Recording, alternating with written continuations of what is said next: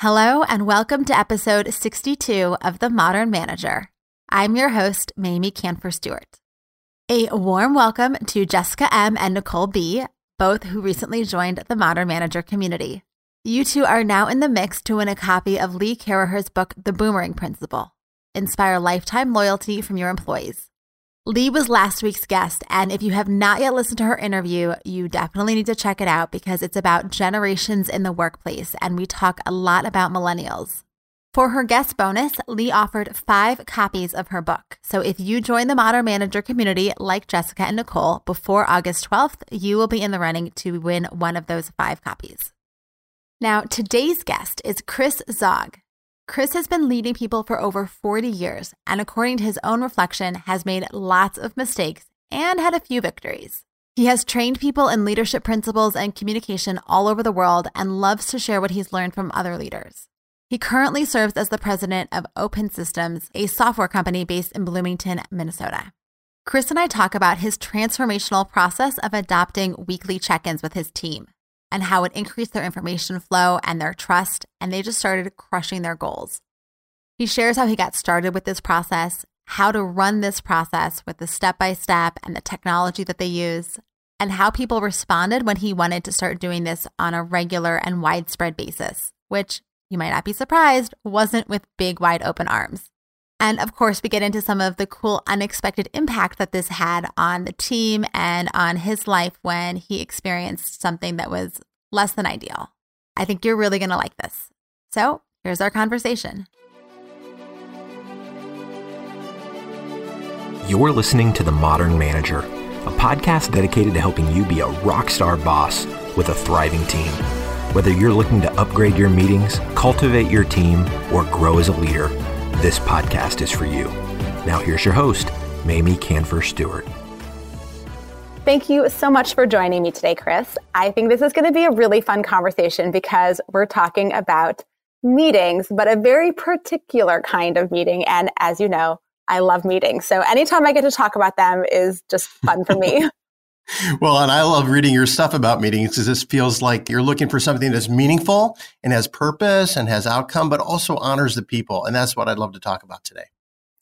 All right. So let's just jump right in here because you have a practice that some people might find to be like the worst possible idea in the world, which is to have a one-on-one check-in meeting with everyone of your team members every week. Is my understanding that right? Yeah, you are. And to be perfectly honest with you, I think I had the same fear. You know, I've been involved with leadership and leading people for over 35 years, a long time. And for the longest time, I would have monthly meetings and we would kind of talk around things. But I found that people weren't getting it. And it came particularly clear to me a few years ago when I was a part of an organization that had some major change. I would get up and I would stand in front of the entire staff. We had about 100 staff at the time. And I would share the grand vision for where we were going and how we needed to make change and all this stuff. And they're nodding and there's a little tear in their eye. They're all excited about it. And then nothing was getting done. And so, you know, I would meet with my leaders and I'd say, man, it feels like they're really with me when I'm talking about the change we need to make. But when it comes down to getting their role done, they're not actually doing it. And one of my guys, my HR director said, well, Chris, let me ask you a question. When you come into the office every day, do you know what you're supposed to do? I said, yeah, generally. And he said, and you have your priorities? I said, yep. He said, now, do you usually finish your priorities? I said, well, yeah. And he said, we don't. We don't have a clue. We hear these highfalutin things coming from you from up in front, but we don't know how to translate those things into our job. And so we don't go home feeling like we win the day. We don't know if we've won or lost. We don't know if we're working on the stuff you want us to work on. And it just broke my heart. That's got to be painful to hear from someone inside of your company and your team when you're like, I'm telling you what to do. It's right here in the vision. Yeah, totally. And again, I thought I was being clear, but there wasn't a system in place where we could really hear from our staff. Because first of all, part of the deal is that we as managers need to hear from our staff to know what's working and what's not working. We had no system for that. So I literally was flying blind. So while I thought I was doing a pretty good job of communicating the vision, when it came right down to it, people didn't know how to execute the vision. So I became pretty excited about the idea of having some check-ins. Now, this was several years ago, And I started having check-ins, but I didn't really have a system for them. And they were a little bit more ad hoc. And so some time would go by and people would get a little bit off course. They would, we'd start in the right direction, sort of like hitting a golf ball, right? When you hit a golf ball, the first 20 feet of the flight looks really good until you realize that you put bad spin on it. And before you know it, down the fairway, it's 100 yards offline. Well, that happens with employees too. If you're not keeping in touch with them right away, you don't know if you've got the right spin on the ball. And I didn't. So we made some incremental improvements and we got a little bit better. And then a couple of years ago, one of my really responsible, high producing employees came to me and said, "Can we meet?" And I said, "Well, sure, of course we can meet." He said, No, I mean, can we meet regularly? Like, can we meet once a week on Monday morning at 9 a.m. and talk about my priorities for the week? He said, "Because Chris, I think I know what I'm supposed to do and I'm working my tail off to do it, but I don't know if I'm working on the things that you want me to do. And I don't know that I'm working on the right things at the end of the week." And again, he had heard me say that my philosophy of leadership is that I want my employees to win every day. I want them to go home knowing that they've done what they were supposed to do. Well, he clearly wasn't feeling that way because the ad hoc meetings weren't doing it for him. So we started meeting on Monday morning.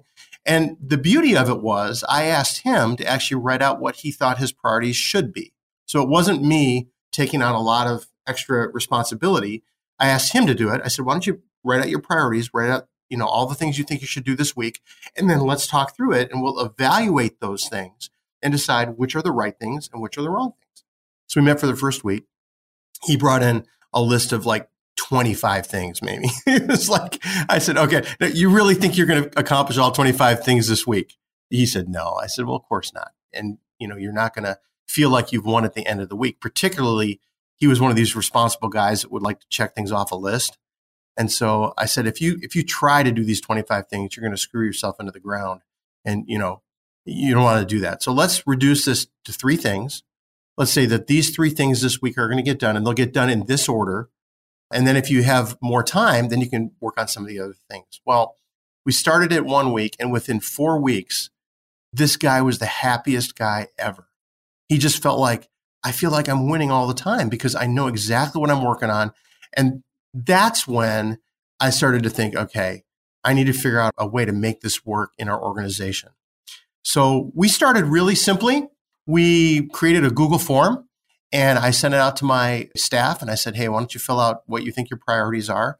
I set up meetings for only 15 minutes because I knew, and the first meeting or two took a little longer, but I knew that once the cadence got started, there wouldn't be as much to talk about because we'll already have the relationship there and we'll know what direction we're going. So they filled out their Google form.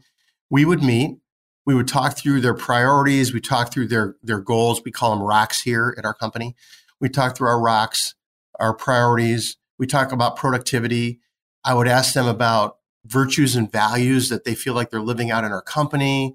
I would ask them questions about their impact on the team and how they feel like they could do better, or how I as a manager could facilitate their growth in a specific area. For instance, if somebody said, I really want to grow in the area of organization.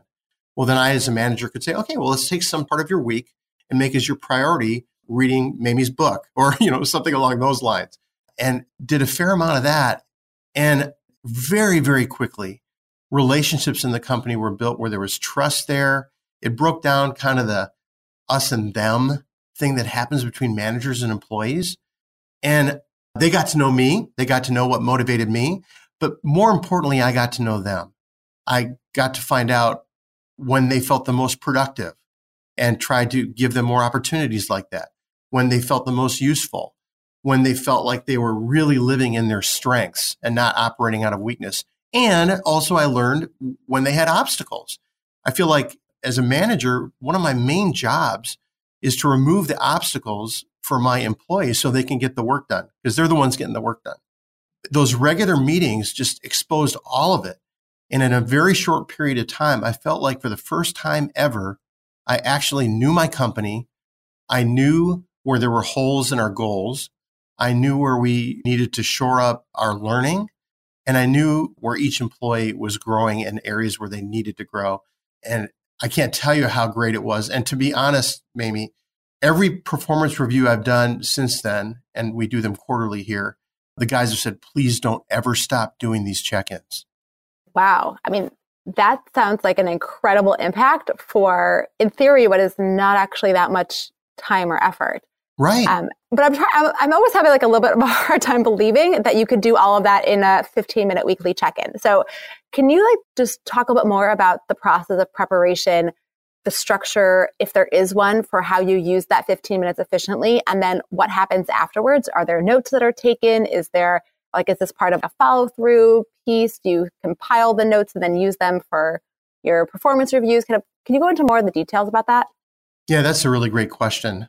Obviously, when we first got into this, we were really new to it. And I was keeping things in email. I was keeping things in spreadsheets. I had a lot of spreadsheets, which is funny because by training, I'm a musician. So, the idea of using a spreadsheet for anything is completely against my nature. But then we're a software company. And so we thought, well, why don't we build something ourselves that will do this? And this is the current project that we're working on.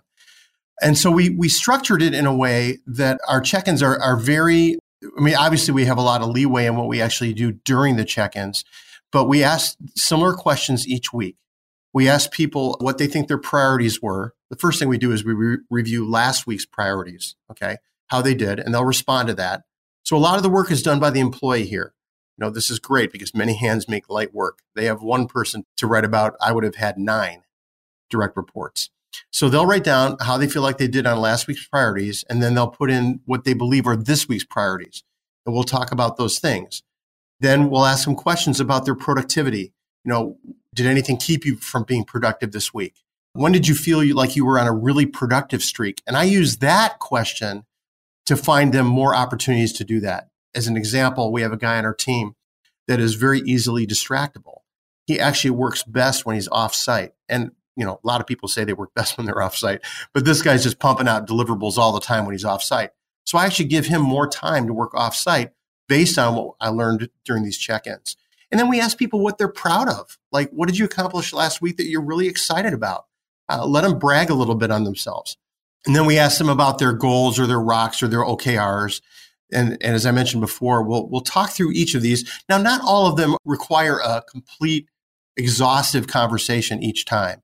Rocks are typically quarterly, and so we may look at them each week, but we may not discuss them depending on how much work they've done on them that week.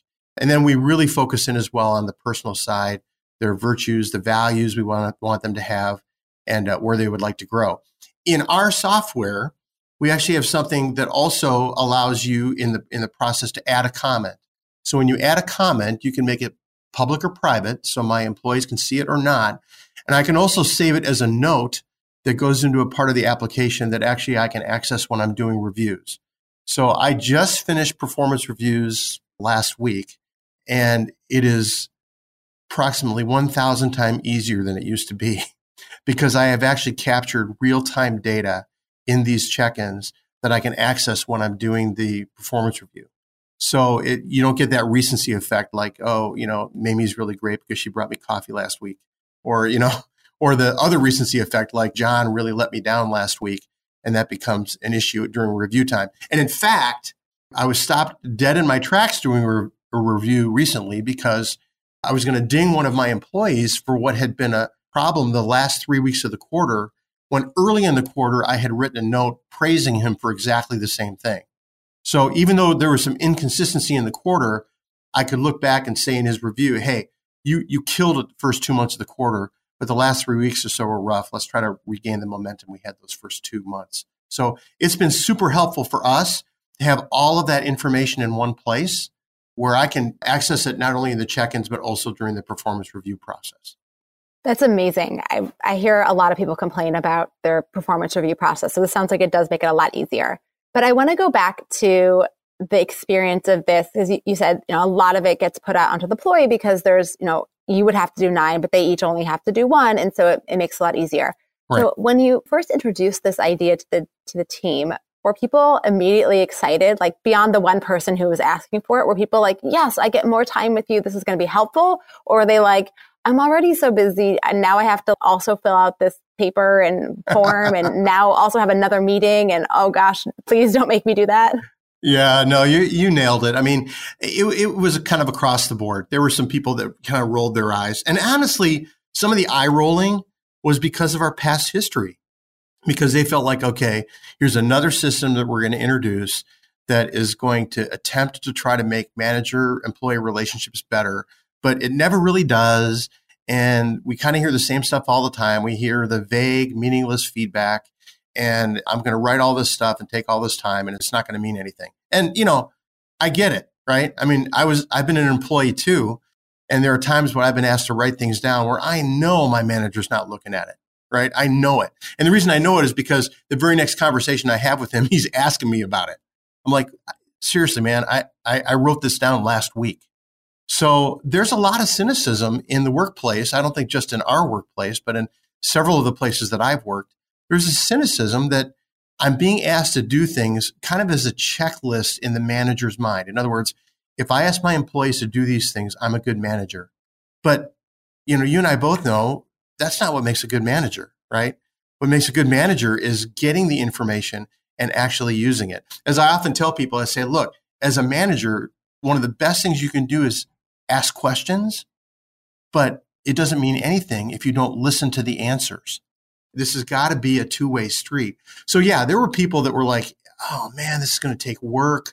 It's going to be brutal. The beauty of it for me, Mamie, is that literally to a person, the people that at least report to me have said, this is the most valuable thing that has ever happened in my work life. I actually feel like my boss knows me. I've often felt like there are three things that every person wants in relationships and in the workplace. They want to know, they want to be known, and they want to know other people. They want to be served, and they want to serve other people, and they want to be loved, and they want to love other people, right? That's what people want. Know and be known, serve and be served, loved and be loved. And in the workplace, the love thing might be a little more complicated because people respond differently to that kind of thing. But for sure, the know and be known and the serve and be served is a really important thing. And employees want to know that you're not an overlord, but you're an under shepherd. You're coming underneath them to support them, to give them what they need to win for the company. And it took a little convincing, like we're going to spend the time to do this. And it took them a little convincing that I was going to listen to them and respond to it. But it's been really cool to see their response as, the proof's in the pudding. And they're feeling like, okay, I'm known, I'm being served, and I feel like I've got a better relationship with my manager than I've ever had. And that kind of transparency has built a level of trust that now if I tried to take these away, there would be chaos here. It would not be a good thing. This sounds so beautiful, the way that you framed that out. And, it made me think about the relationships that people have with each other and not just with you as their manager. And I'm curious if you've found ways to help bridge people across the team, or like, do you have a format of a weekly team check-in where people have a chance to kind of be known and serve one another in that way? Kind of in the vein of some things that I've heard you say on your own podcast, which I think are brilliant, by the way, it's finding the right place for that. Like we have two primary teams here in our company.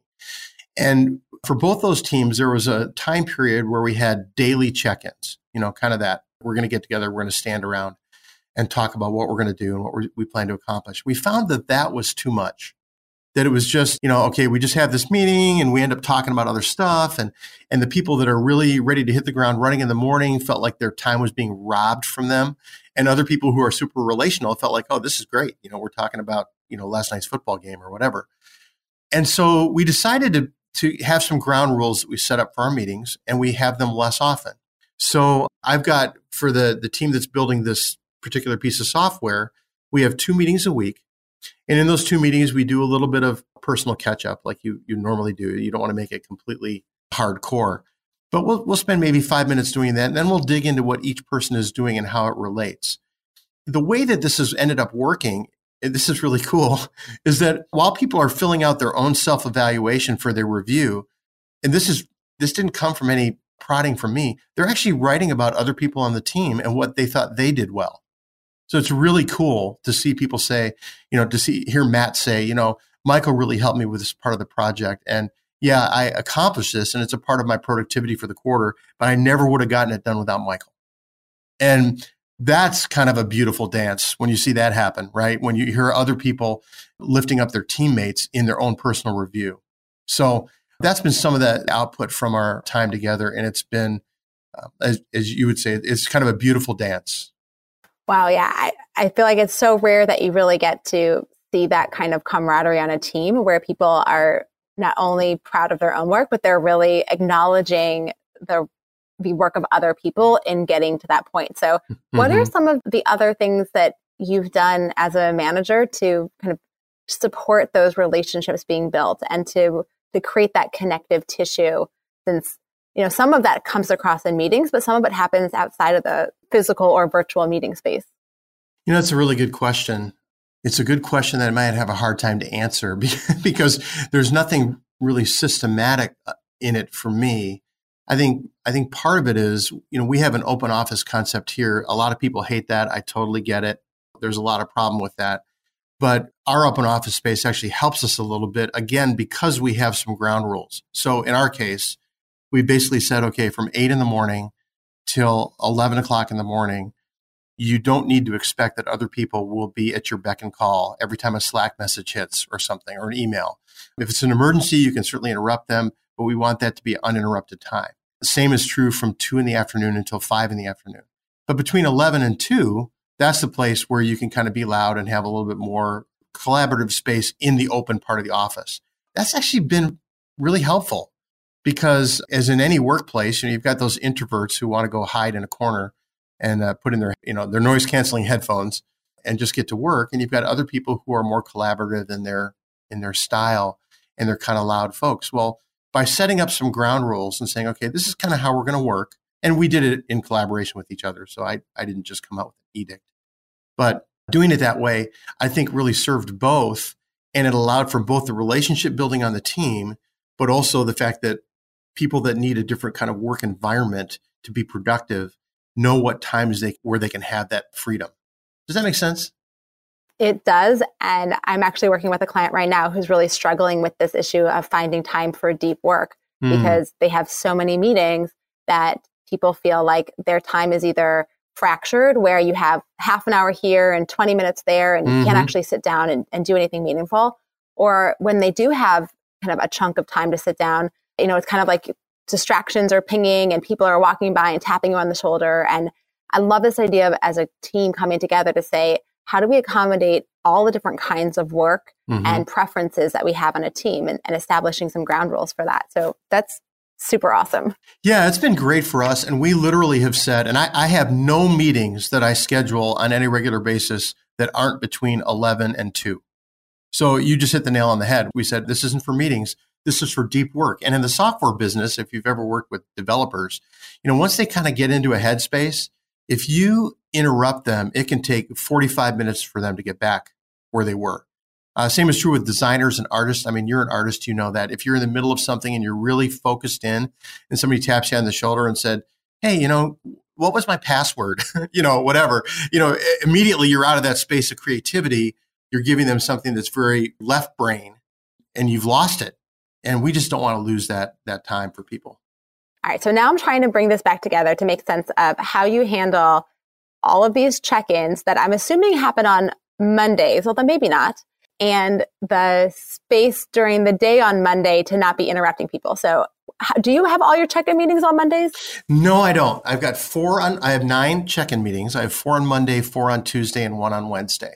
And I set them up that way depending on the person's job responsibility and when their flow of work is working. Now, those particular meetings, I violate my own rule for me, and that I do have those meetings earlier in the morning, because there are a couple of my guys who really want to have meetings early, first thing, Monday morning, including the guy that started all this, my staff guy who helped me get rolling on this. They like to have them first thing Monday morning, and I'm okay with interrupting my own workflow, because as a manager, right, that is my workflow, is managing my people. So I've got 4 of them on Monday morning, 4 of them on Tuesday morning, and 1 on Wednesday morning.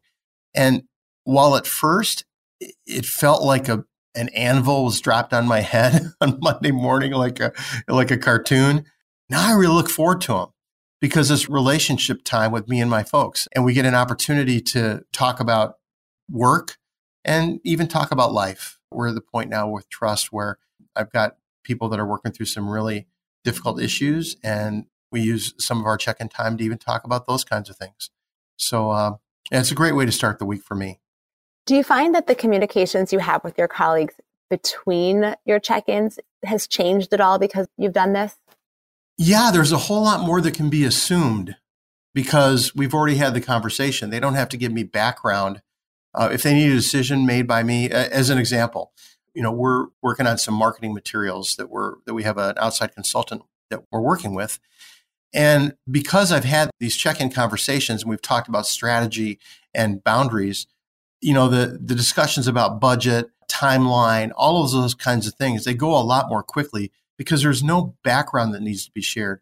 Maybe one of the problems I had when I was doing monthly check-ins is that most of the time was spent recapping what had happened as opposed to talking about what should be happening. And I think that's one of the main benefits of having regular check-ins. You know what's going on because it takes 3 minutes to recap last week. And they've done the work in writing. So all I have to do is look at their check-in. And that's been so helpful to me. Another thing that's helpful is that having this stuff in writing doesn't require me to always be in the office. Unfortunately, last fall, I contracted hepatitis A. I was visiting my son in Senegal and unwisely did not get the vaccine and came back with it. I was out of commission for at least 5 weeks for the most part. They always say about hepatitis A, you're not going to die from it, but you're going to wish you were dead. And that's exactly what happened to me. At the same time, I wrote my guys as I was kind of going under because it took a little ways for me to get to the place where I was completely incapacitated. I wrote the folks on my team. I said, look, please keep your check-ins up to date for me so that I can answer any questions in the 20 minutes a day that I'm coherent, and let me help you continue to steer the ship together. And they were fantastic. They continued to do their check-ins. I could write back to them, hey, love what you're doing. This is great. Let's change this priority to get this particular thing done. And literally, it saved 5 weeks of productivity for our team to have this regular check-in that was documented in one place, the way we do with our application. And I'm so thrilled. It was sort of an ancillary benefit. It wasn't the reason we built the application, but when I got sick, knowing that I had this as a backstop was just fantastic. Wow. Well, I am glad to hear that you sound to be back in full recovery. And what an amazing thing to be able to stay connected, even in the face of such struggle. So incredible. We are coming to the end of our time. So as you know, this show is called The Modern Manager. Can you say a few words about an incredible manager that you've had the benefit of working with and for, and what made him or her so great? Yeah, years ago, I had a boss that he saw something in me that I'm not sure I even saw in myself. And he started cultivating me as one of his new leaders really early on. And he let me know that he was doing this. And he would have weekly conversations with me where he would express occasionally his constructive dissatisfaction with some things that he saw in my life. At the same time, he was so over the top encouraging that he had actually made enough deposits into me that he could make a few withdrawals. And over a period of 7 years, he developed me from the place where I was in no way capable of leading the team to where he actually turned over the entire team to me. And, this was 100 or so staff, and it was fantastic. But he was so diligent to build into me. I had no idea why he was doing it, but I was super grateful for it. And he listened to me, and he catered his comments to me for me. It wasn't one size fits all. He literally looked at my gifts and abilities and talents and said, this is how I can help Chris become the kind of leader that I think he can be. And I just loved the fact that he was so intentional. And he also gave me sometimes hard feedback, hard for me to hear it. But I'll tell you, those tapes are still rolling in my head all the time now, and they've helped me be a better manager today. Oh, lovely. All right. Where can people learn more about you, Chris, and the work that you do and anything else that you want people to know? Yeah, they can find us all over the social media landscape at Uptick App. So they can find us on Twitter, they can find us on Instagram and Facebook and LinkedIn. And then if they want to come to uptickapp.com/blog, they'll be able to see some resources there that we're putting together really to try to speak into the management culture. I mean, one of the things I love about your stuff, Mamie, is that just you don't have to have a checkbook to come to your website and get information on how to be a better manager. I was reading your stuff and I thought, this is helping me be a better manager. We want to do the same thing. So if you come to uptickapp.com/blog, you'll see some of our blog posts really trying to contribute to the overall management space. And the reason we're doing that is because we believe that every single person deserves to have a work life that's great. And the best way to do that, I think, is by communication and having great communication between managers and employees. Wow, Chris, I could not have said it better myself. So thank you for everything you've shared today. And I look forward to continuing our conversation. I love it. Total privilege. Thanks so much, Mamie. What an incredible story. If you want to have deeper, more trusting relationships with your team that increase productivity, Chris has generously provided 3 months of free access to their one-on-one software, Uptick, to members of the Modern Manager community. And this is doubly special because you get to skip the wait list and start using Uptick right now. To get this bonus, become a member at mamieks.com/join. That's MAMIE, K as in Canfor, S as in Stewart.com/join. All the links are in the show notes, and of course, they are in your inbox if you subscribe to my newsletter, which you can do at mamieks.com/podcast. Thanks again for listening. Until next time. Meetings are one of the most critical components of healthy collaboration, and teams are at the heart of how we work. Meteor helps you use your time in meetings productively, build healthy relationships with your colleagues, and move work forward. To learn how we do it, visit meteor.com. That's MEETEOR.com. You've been listening to The Modern Manager. You're already becoming a rockstar boss of a thriving team, I can tell. To ensure you never miss an episode, subscribe to the show in your favorite podcast player and join the mailing list at mamieks.com/podcast. That's MAMIEKS.com/podcast to get show notes and other special content delivered directly to your inbox. Thank you so much for listening. Until next time.